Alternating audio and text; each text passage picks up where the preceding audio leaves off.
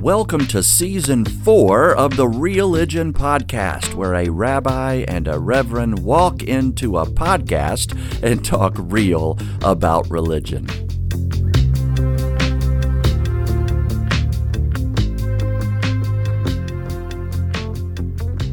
Hey, Joel Tolbert. How about it, Rabbi Eric? How are you, buddy?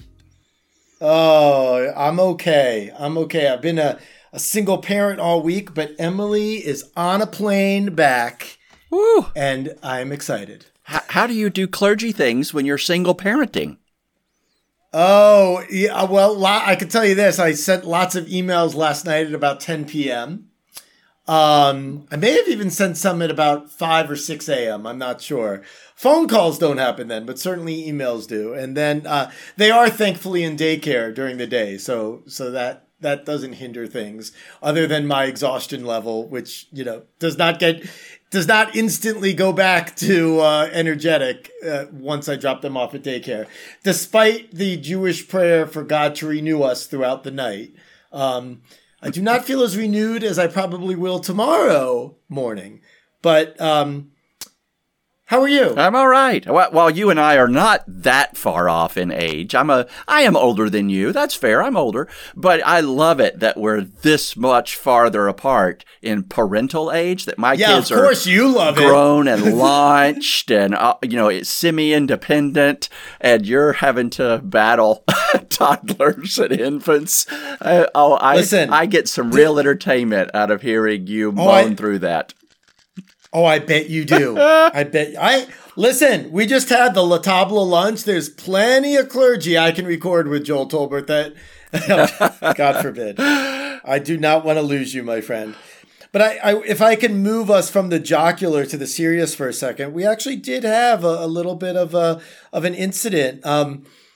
You may know that in recent weeks, there's been kind of a spate of anti-Semitic activity, and some white supremacist groups and neo-Nazi groups were calling for what the media deemed a national day of hate on Saturday. And, there was no physical violence that occurred, but there were anti-Semitic pamphlets that were strewn about one of the neighborhoods in Athens, and several congregants got them, and they don't seem to be targeted to individual families, but they were, throughout the neighborhood. And, as horrible as that is, the response from the interfaith community and the leadership in Athens has been not surprisingly amazing, but amazing nonetheless. And including a call from the mayor, personally, to me, saying that, the police chief is already aware of it, and the ADL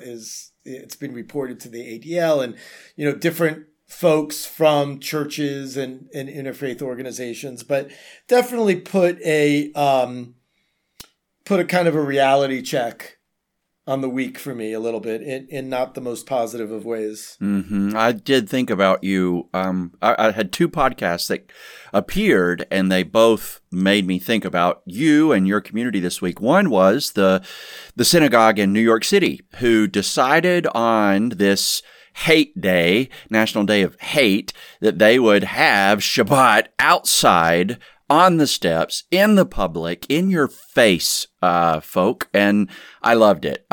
There was some real risk there, some real danger there, but it seemed like a very beautiful way to not just peacefully resist, but aggressively resist hate in our world. And then the second podcast I was listening to was talking about how even still today, people of color, especially Black people in America, struggle in their bodies from the inherited health detriment of the hate that they have suffered and the extra racism that our system has put on them for 200 years.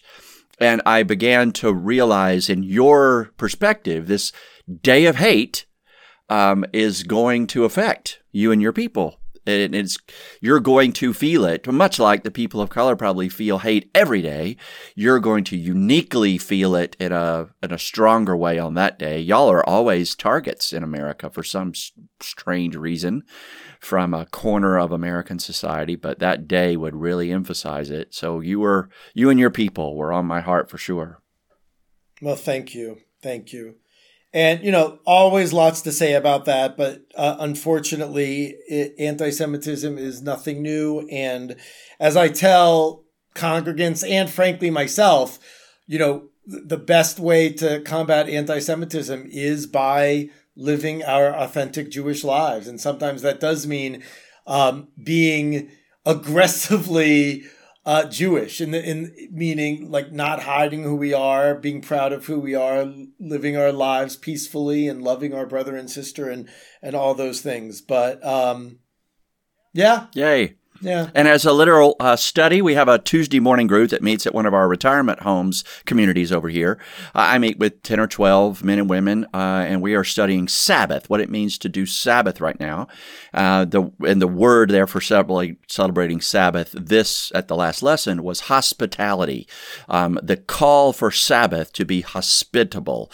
And there was an understanding of the word under hospitality was philoxenia. And philo is a type of love. If you think about all the Greek words for love, if you've like ever philosophy. Yes, exactly. There's philos love, and there's amor love, and there's eros love, right? Agape love, all these different kinds of love. And then xenia. And xenia is the same root as xenophobia. I was about to guess stranger. Yes, fear of the other, the different, the stranger. So hospitality, Sabbath, has built into the command in both Exodus and Deuteronomy, a command to love the other, the outsider, the stranger. And so I was trying to reinforce that with my Christian studiers. And to help, I had a female Reform rabbi on YouTube do the prayer that women say that opens Sabbath.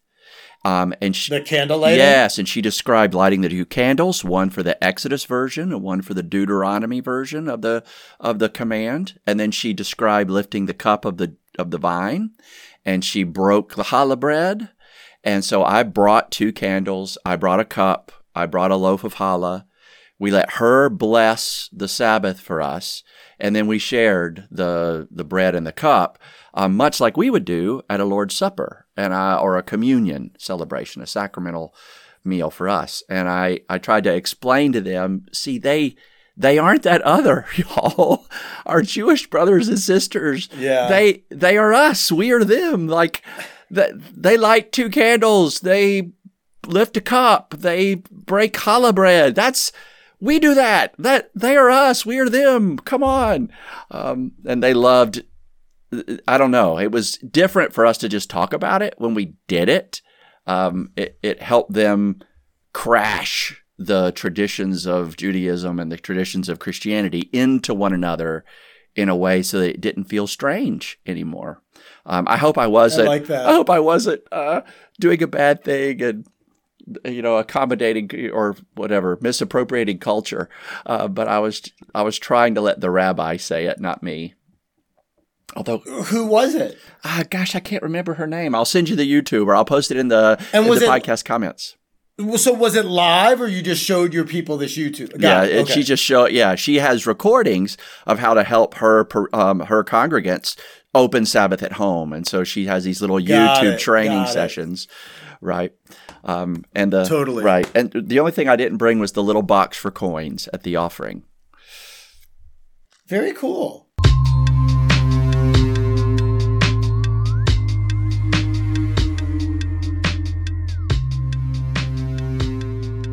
So, speaking of what clergy do, see, I was listening, Joel. I know what we're talking about today. You wanna introduce it? Sure. Yeah. So far we've kind of dove into a few topics from the Israel, Judah, Jew point of view, and then last week we did just a few topics from the Christian, Gentile, Goyim point of view. Today we wanted to look at what it looks like to try or to be called or appointed or ordained as a leader in those communities. What does it look like from a clergy seat to be a leader in those two communities? What is the expectation of the community on its leader? And that may be different in Eric's and my traditions. What are the expectations we have on ourselves to lead our people? And that may be similar or different. What are the powers that clergy have and do not have in our roles? What are the powers that our people assume we have or should have? And so we're just trying to put beside one another the two different ways that our faith communities look at the role of clergy leadership and see where we overlap and where we're different. Yeah, there's so much there. How do you want to start? Here's an idea. I do a new member class. I might have been telling you about this in previous episodes. We've got some folks in there right now. One was a monk for a while, a Catholic priest / monk. He's left that 40 some odd years ago, and he's been married for 30 some odd years now. A gal from the UCC, United Church of Christ, another gal that was raised Presbyterian and then left the church altogether, and then a young guy, teenager, that was baptized and raised mostly Episcopalian. So they entered the Presbyterian church with such radically different expectations of what clergy is, what a pastor does, the powers that a pastor has. And I am constantly having to pre-teach people before they come into this community, hey, you probably have assumptions about what a clergy's power or role is here, and I need to clarify with you the powers and roles that I have, and Caitlin have, she's the other pastor, that we actually have here, so that you won't expect something of us we don't have the power to do, nor will you not expect something of us we do have the responsibility for. So I am constantly trying to pre-teach folks as they enter our community what the clergy role is and isn't. And I notice that sometimes if a member in the community gets upset with clergy, it's not always about the content of what I did or didn't do or say or didn't say. It's often about their expectation of what they thought I should have done or should have said versus what I'm allowed to or even encouraged to do or say. Your expectations of yourself, and you're at a place where you supervise another pastor, that's going to be different than in another church where there's a different senior. I actually find this to be the slippery part of being clergy, but in a way that I actually like. It can be a struggle sometimes because different people who were brought up differently with regard to Judaism, who observe differently, and just different personalities. I mean, we have the joke, 2 Jews, 3 opinions, right? Like everyone's going to want something else of their rabbi, and at different times, right? So when someone's going through an illness crisis, they want something totally different from their clergy than when, their child is turning 12 and preparing for bar mitzvah. And all of those, I have to think of all of those things with regard to the whole of 170 families. Every now and again, the individual outweighs the community, and every now and again, the community outweighs the individual, and picking which is the case is really tricky, and trying my darndest to have the integrity that it's not necessarily about what I want, but what I think is best for the congregation. And those are not always the same. And it's also interesting because I was thinking, Jews think a lot about tensions and dialectics. So it's like, on the one hand, part of my job is bringing people together for events. And at the same time, I'm not a cruise director, right? But part of my job is counseling and talking with people and hopefully providing some measure of support and help when people are dealing with a crisis, whether it's a sickness or a mental illness or whatever it is. And at the same time, I am not a social worker or a therapist. And so finding all of these balances in each interaction. I mean, it's not like you find the balance and then, okay, I got it. Because you cannot control, or I cannot control, what expectations people have. But I can try to be as clear of what I can do, what I'm willing to do. But it's hard. Yeah. It's hard. Let's see if you and I can name what are some assumptions that people who are not clergy have of clergy that you and I have figured out, okay, those aren't fair. Those are false assumptions. What are some of those assumptions on that list, you think? Oh, that are false assumptions. Yeah. I think the idea that we're always on, people sometimes say it as a joke, but the truth is, and I cast no aspersions on this because this is just human nature. And frankly, I'm the same way. When a person is dealing with something that is acute and time sensitive, they want their clergy there now. Doesn't matter if it's their day off. It might not even matter if they're out of town or if they're sick. And that's a struggle because I absolutely want to be there for someone in such a time.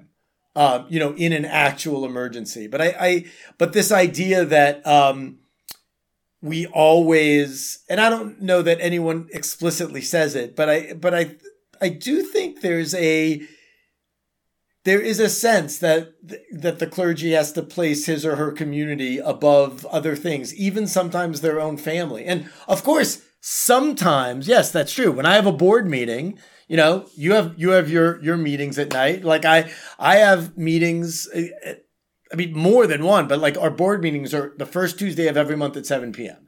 If there was a play that came to town, if my favorite band came to town on the first Tuesday at 7 p.m., like that's a no-go. But, but there are other instances where I will say, no, my family is going to take precedence tonight or this week or, finding those things. So I don't know. That's one. I didn't phrase that very well, but what do you think? Yeah. So I hear in that the expectation is that we are 24/7 available, 365 a year. And while that is part of the job, like you and I both agreed, we are going to drop everything and go. What's interesting is typically people that love us are the ones that expect us to show up quickly. Right? So it's okay. The people that don't really like us don't care if we come or not. So it's a lot easier to go in a hurry to somebody loves you and wants you there.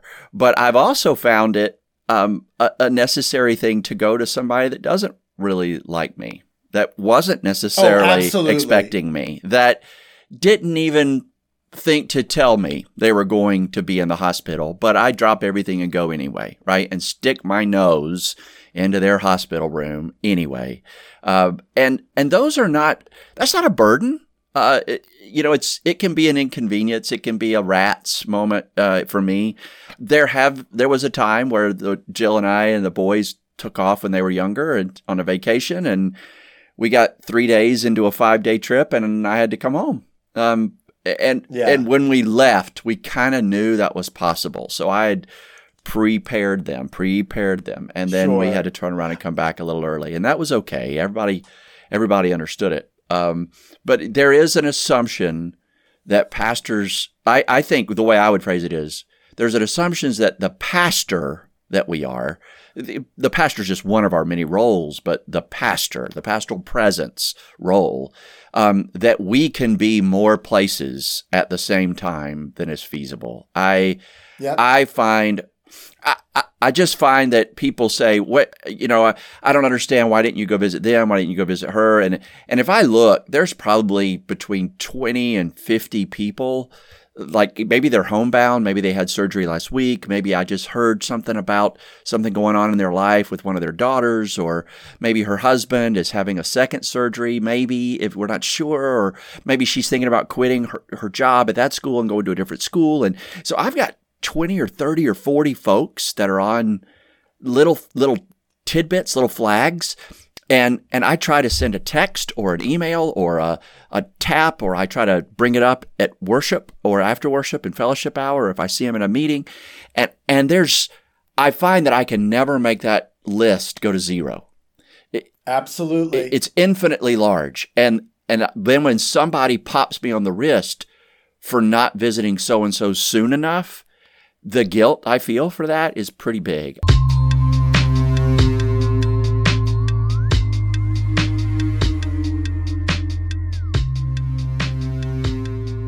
I don't want to sound, I mean, maybe I am going to sound like a jerk, and I'm going to wish that you edited this out, but depending on circumstance. Now, there have absolutely been times where in my own integrity, I should have visited someone and I didn't.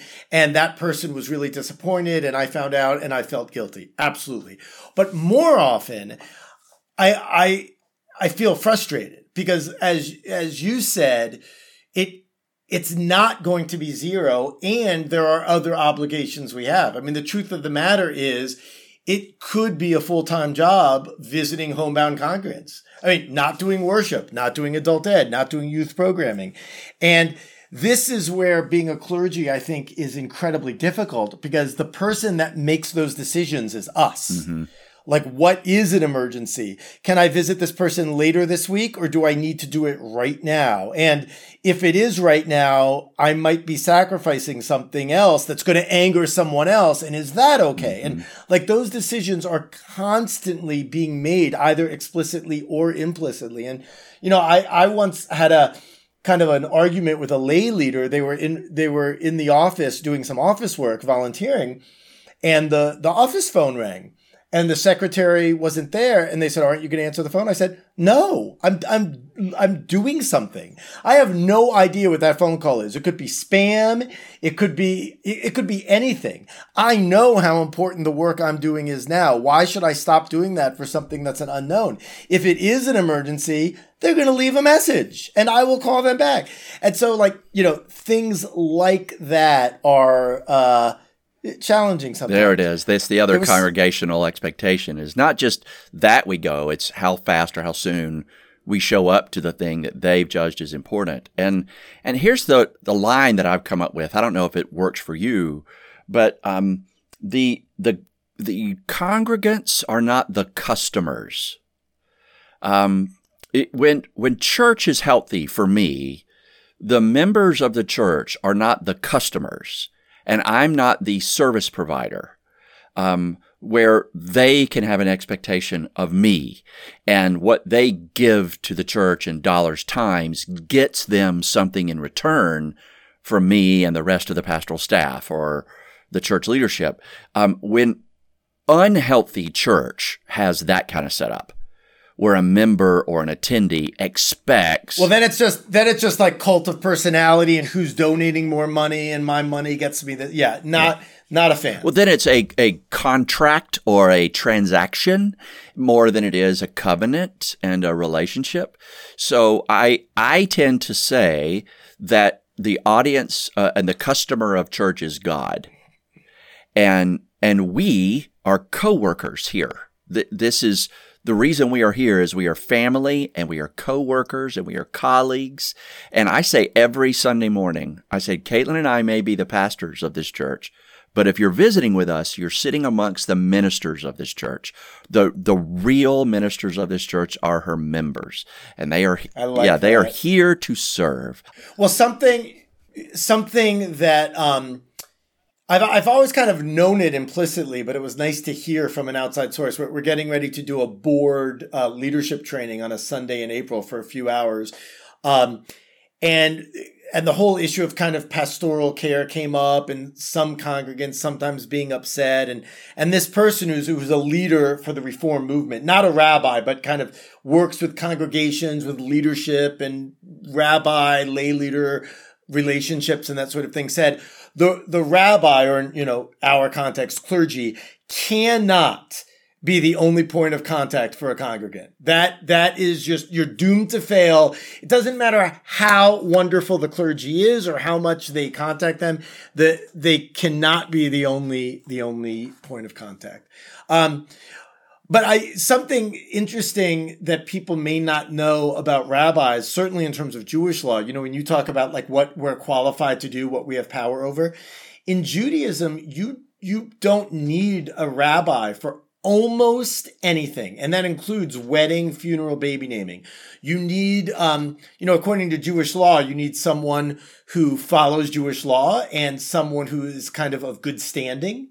We could, of course, talk about what that means. It tends to be the case that, most baby namings a rabbi does, most funerals a rabbi does, but weddings, and I don't know if you've seen this, but there has been a definite shift where now wedding couples will find a friend that kind of got ordained online. Someone who is a dedicated congregant in our congregation got ordained online so that he could perform his daughter's wedding. And people ask me, well, are you offended? And I'm like, no. I have colleagues where this really bothers them, the kind of that they feel like clergy should officiate at these things. And I don't know. It's not my bailiwick. It doesn't really bother me. The one thing that I absolutely am a gatekeeper of, that I don't love because it is a heavy responsibility, is basically I am ultimately an arbiter of if someone can convert. So when someone wants to convert to Judaism, there's a process of I meet with that person, they go into services, and after a few weeks, I will tell them kind of officially whether I think they're an appropriate candidate or not. And there have been times, not recently, but there have been times where I have felt for whatever reasons that no, the answer is no. And that is a heartbreaking thing to do. And it's something I feel the responsibility of that. Mm-hmm. Yeah. I'm with you on that.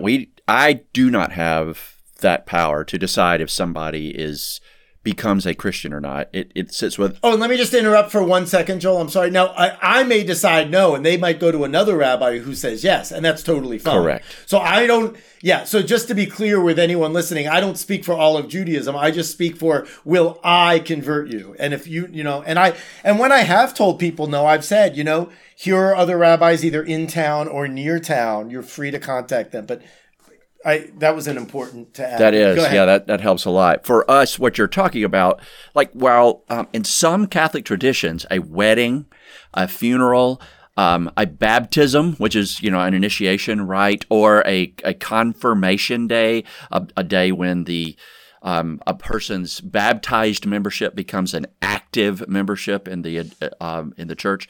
Those are moments that are almost sacramental to a lot of Christian denominations, not us per se. We only have two sacraments. It's baptism and Lord's Supper, or communion, or Eucharist, whichever term you want to use.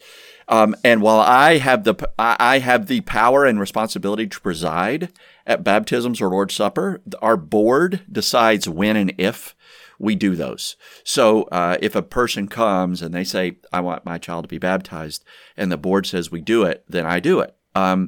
Except we have a theology behind that never lets us re-baptize anyone. So let's say somebody was baptized in some other random Christian denomination with some random amount of water. Maybe they were dunked, maybe they were sprinkled, maybe they were squirted with a squirt gun. I don't care. And there was at least the triune formula, Father, Son, Holy Spirit. Those words were said. That baptism counts for all of life to us forever. One time only, no matter what, period, enough. If somebody came and wanted to be rebaptized, and even our session... enough! Yeah, in our session, our board decided to vote, okay, let's do that.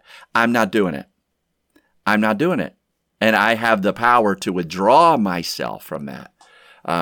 So it's a weird spot. As for weddings, I think the reason people choose friends to do weddings is because pastors and preachers suck at weddings way too often.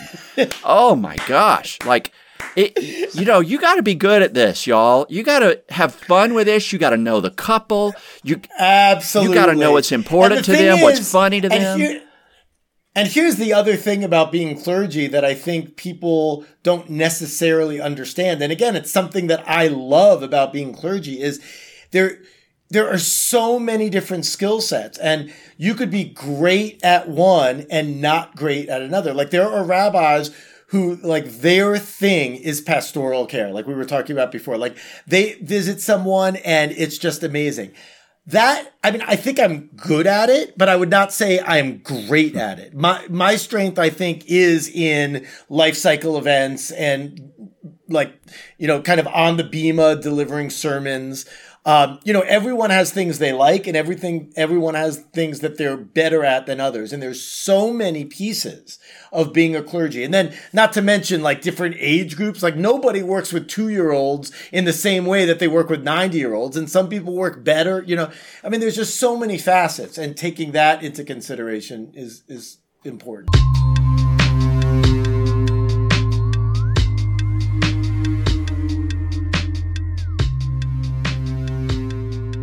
Yeah, I think that's the other, But you're so right about. Sorry, you're so right about clergy officiating. But they suck at funerals too. Like I have seen clergy who they really don't know the person that they're speaking about at the burial. They've got like this mechanized habit of saying a certain prayer a certain way, and whatever the great story of God is, they're not saying it like it's still true and like they really believe it on this day at this moment with these people. And I'm not sure they do. They're like running out of gas and they're getting their $300 and they're, going home. So whenever I have the privilege of being invited to be a part of a funeral or a wedding, I insist that I get some real one-on-one time with, if it's a funeral, with the family.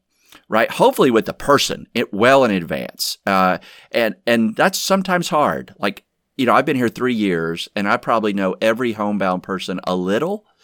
If you make me do all of their funerals this year, I'm going to depend on the family to help me piece together their life story. I know just always. Yeah, I know a smidgen about all of them. I don't know enough yet to do the funeral for any of them, it feels like. And so that special time with the family. Same with a wedding.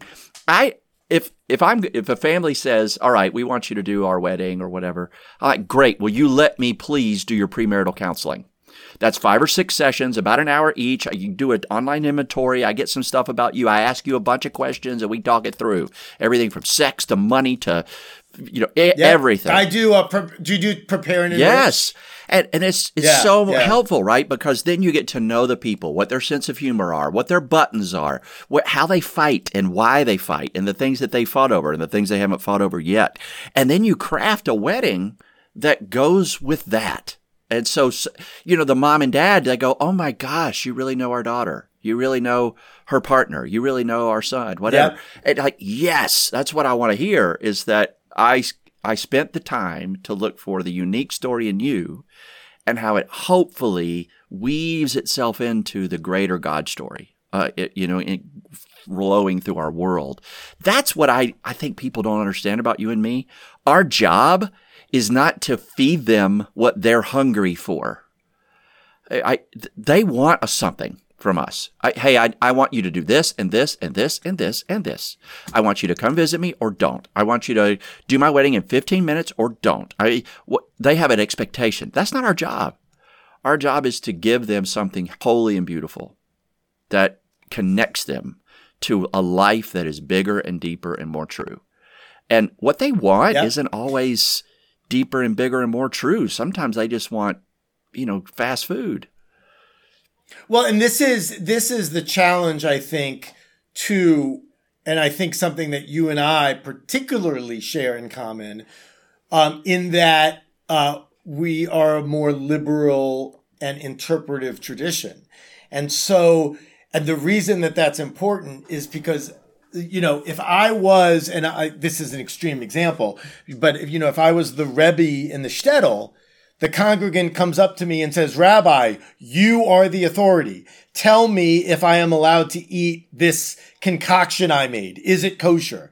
I tell them yes or no. And regardless of their feelings, regardless of what they want, they will follow what I say.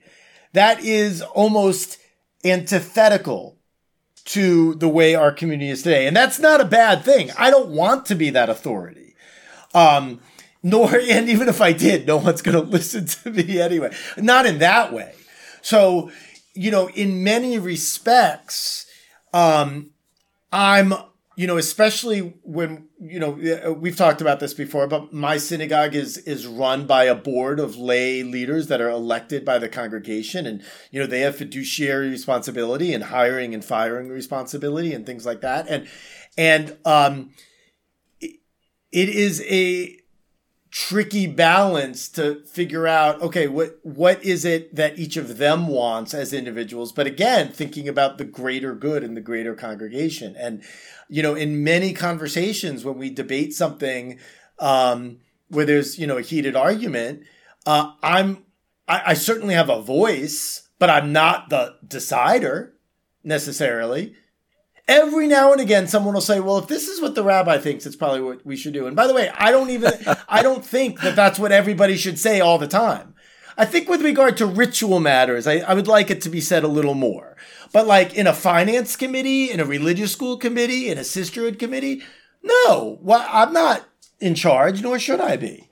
But this is, and it might sound a little bit like I'm whining or complaining. These are actually things I love about being a rabbi, because what people, I think, don't realize, Jews realize this, I think, but, and you could tell me your experience is, I would say the majority of my job, whether it's from home or from a coffee shop or from the actual office or even from the Bima, the majority of my job is about relationships amongst my congregation, either strengthening people's relationships to each other or strengthening people's relationships with me. And yes, there is absolutely God and the Jewish people in there, especially with regard to worship. But, if you looked at my calendar and thinking about a committee meeting or raising money, it's very much about the community. And not, it's not about, I'm going to say this and then I'm going to take it back. It's not about Torah. I mean, it is about Torah in that it's all about Torah with a capital T, but it's not like I spend 8 or 10 hours a day talking about Deuteronomy. Right? I'm talking about, this person's in the hospital and, we have this fundraiser coming up. What band should we hire? Oh, that band's not available. And this band, it's those things, right? Yeah. So I think what you're trying to differentiate, maybe, you can tell me if I'm on par.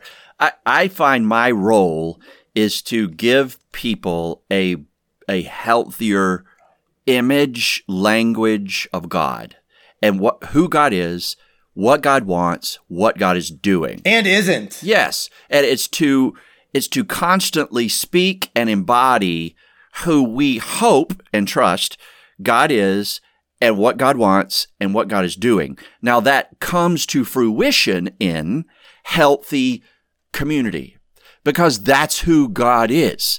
And that's what God wants. And that's what God is doing.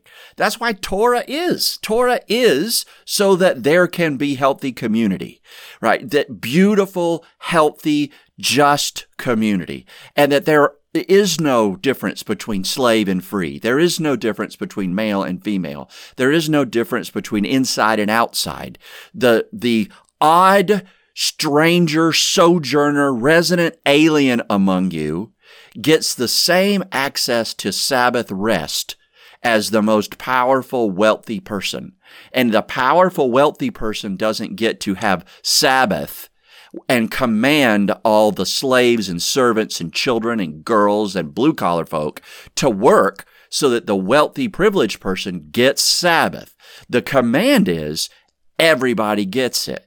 And that beautiful Torah command to build a healthier, more just community is the reason you and I exist. It's to remind people that God, who God is and what God's doing and what God wants is beautiful, healthy, peaceful, just community, and to convince them to be a part of building that community, not just enjoying its benefits, but stretching that community to where it includes more and more and more people, not like conversion include, but just so that they feel the same peace, love, justice, whether or not they believe, whether or not they're circumcised or baptized. I don't care. I just want them to have the peace and justice and love of God around them and in them. And that comes through communal relationships. And if we can embody that as people of faith, shoot, this world would be changed. And until we can embody it in a little bitty corner in Athens or in Chestertown, Maryland, for God's sake, well, it's hard to imagine it happening everywhere. But the goal is everywhere. It happens everywhere. That's right. And I think every clergy, when we're doing what we're supposed to do, we're building that. We're building a community of peace, hope, love, and justice.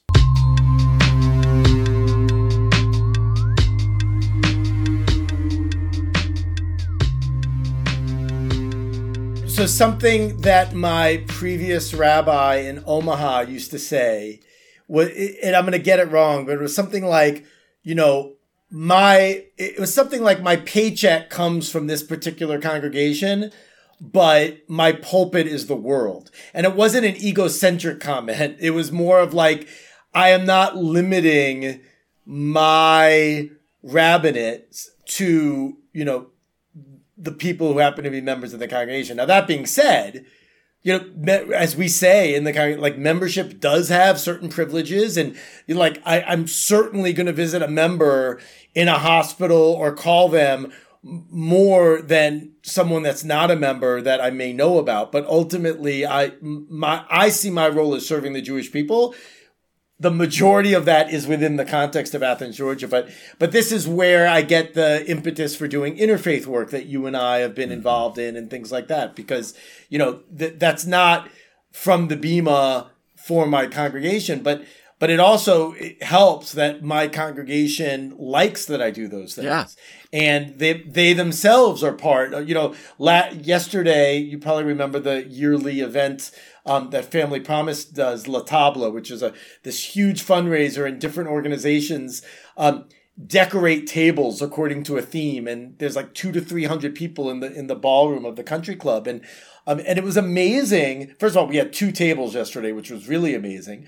But to see that our presence in the community makes a difference, and vice versa, and that's wonderful. That's frankly how it should be. Mm-hmm.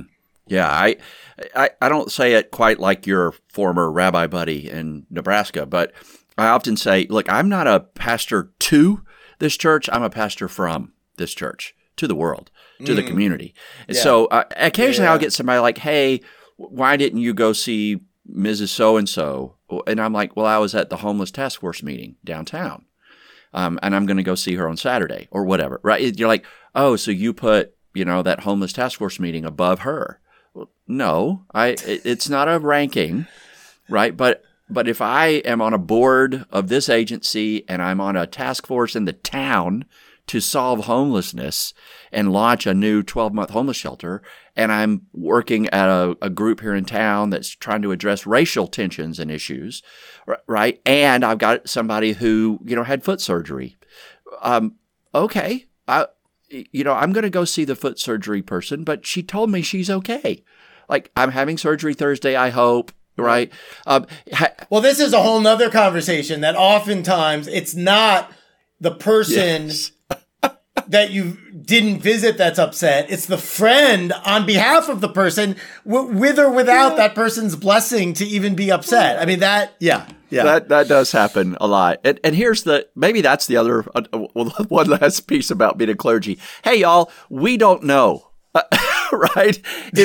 Amen. Yeah, we don't know. God. We don't know. Like, oh my gosh, your friend was sick and in trouble or whatever. We don't know that. Yeah, I didn't take the psychic class as an elective. Yes. I took the please rise, please sit class. So I don't have the ESP. Yeah. And you spend 12 hours a day on Facebook, and we don't. I hate Facebook. I do not go on it. I post stuff to it, but I very rarely consume it, scroll it, absorb it. So if a church member posts on Facebook that they have something going on in their life, I am not going to see it. I am not going to know about it. If you want me there, tell me, and I will come. If you think I should go somewhere, suggest that. And I will Absolutely. tap the person and see if I can come. But do not assume that I already know something happened just because it's on the rumor mill or on Facebook. Oh my goodness. Be direct. And the other thing too, and I actually think congregants understand this more and more. I don't know if it's the world we're living in or what it's a function of, but or maybe I've just been here 10 years and we know each other better, but we are human beings, and everyone, of course, knows that, and everybody says that, oh, the clergy deserves vacation, but we get sick, we have bad days, we have kids that have bad days, we maybe are in an argument with our spouse from the night before, and not everything we say, there are times when I look back on a conversation on something, ooh, I wish I said this differently, I wish I said that differently. That's a human thing. Yeah. And, ultimately, hopefully we have less of those than we do the days where we do make a really positive difference. But that humanity piece is important. Mm-hmm.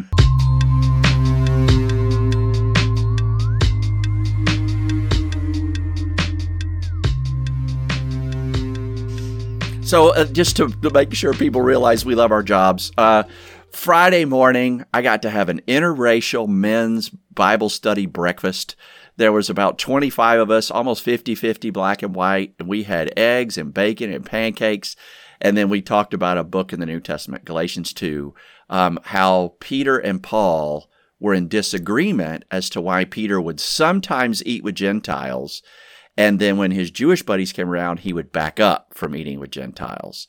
And so there was a discussion at that interracial study why black folks and white folks don't eat together more often.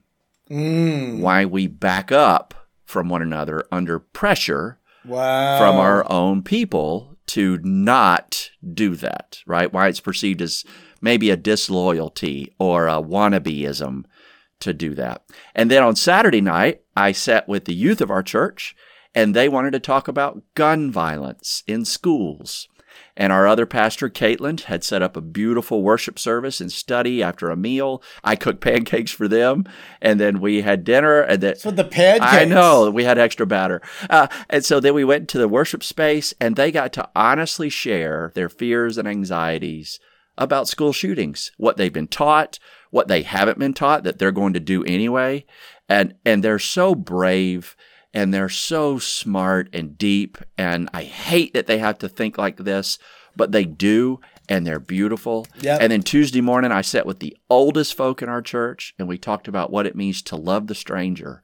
That's why I'm clergy, right there. 3 days, 3 beautiful moments where people are trying to bend the world back towards healing and health and hope and justice. That makes it worth it right there. Absolutely. Yep. And, there is, sometimes people ask, is this what you're going to do forever? And, or until I retire. And I can't think of something that would give me just personally as much joy and meaning and challenge in the best way. When I say challenge, while also hopefully making a difference to others. I just can't think of anything. My original life goal of being, a famous saxophone player, that would be super fun. It would be a different kind of energy and a different kind of, performance-ship. Is that a word? but I don't know that it would be as meaningful, and it wouldn't stimulate me intellectually or spiritually. It would do other things. But yeah, I absolutely am grateful. Maybe not as often as I explicitly should be, but I am very grateful to be able to do this work. This job's hard, and there are days where I don't think I can do it. But most days I find out, well, even when I think I can't, I guess I still can. Absolutely.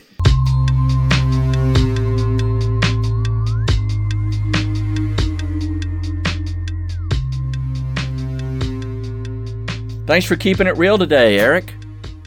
Oh, man, you too. You too. Friends and fans out there in the world, if y'all have an idea for an upcoming topic, we've got a couple, 3 more months in this season, and we've still got a few holes left. They're filling in, though. So if you've got an idea, get it in quick, and we'll see if we can pencil it in. Next week, I think we'll be on things like ritual and worship, and even sacrament, if that's a word for you. It is a word for us, but we'll look and see what it means to do something with sacred intention and put that conversation on the board. Perfect. Well, I will talk to you soon, Joel. And for our listeners, I hope everyone's doing well, keeping it real, and we'll say shalom. Thank you for joining us on the Religion Podcast today, where a rabbi and a reverend walk into a podcast and talk real about religion. I'm Reverend Joel Talbert, and on behalf of Rabbi Eric Linder and all the Religion fans out there, we thank you for being with us today and invite you to send us any feedback or suggestions or topic ideas to religionpodcast@gmail.com. Until next time, keep it real.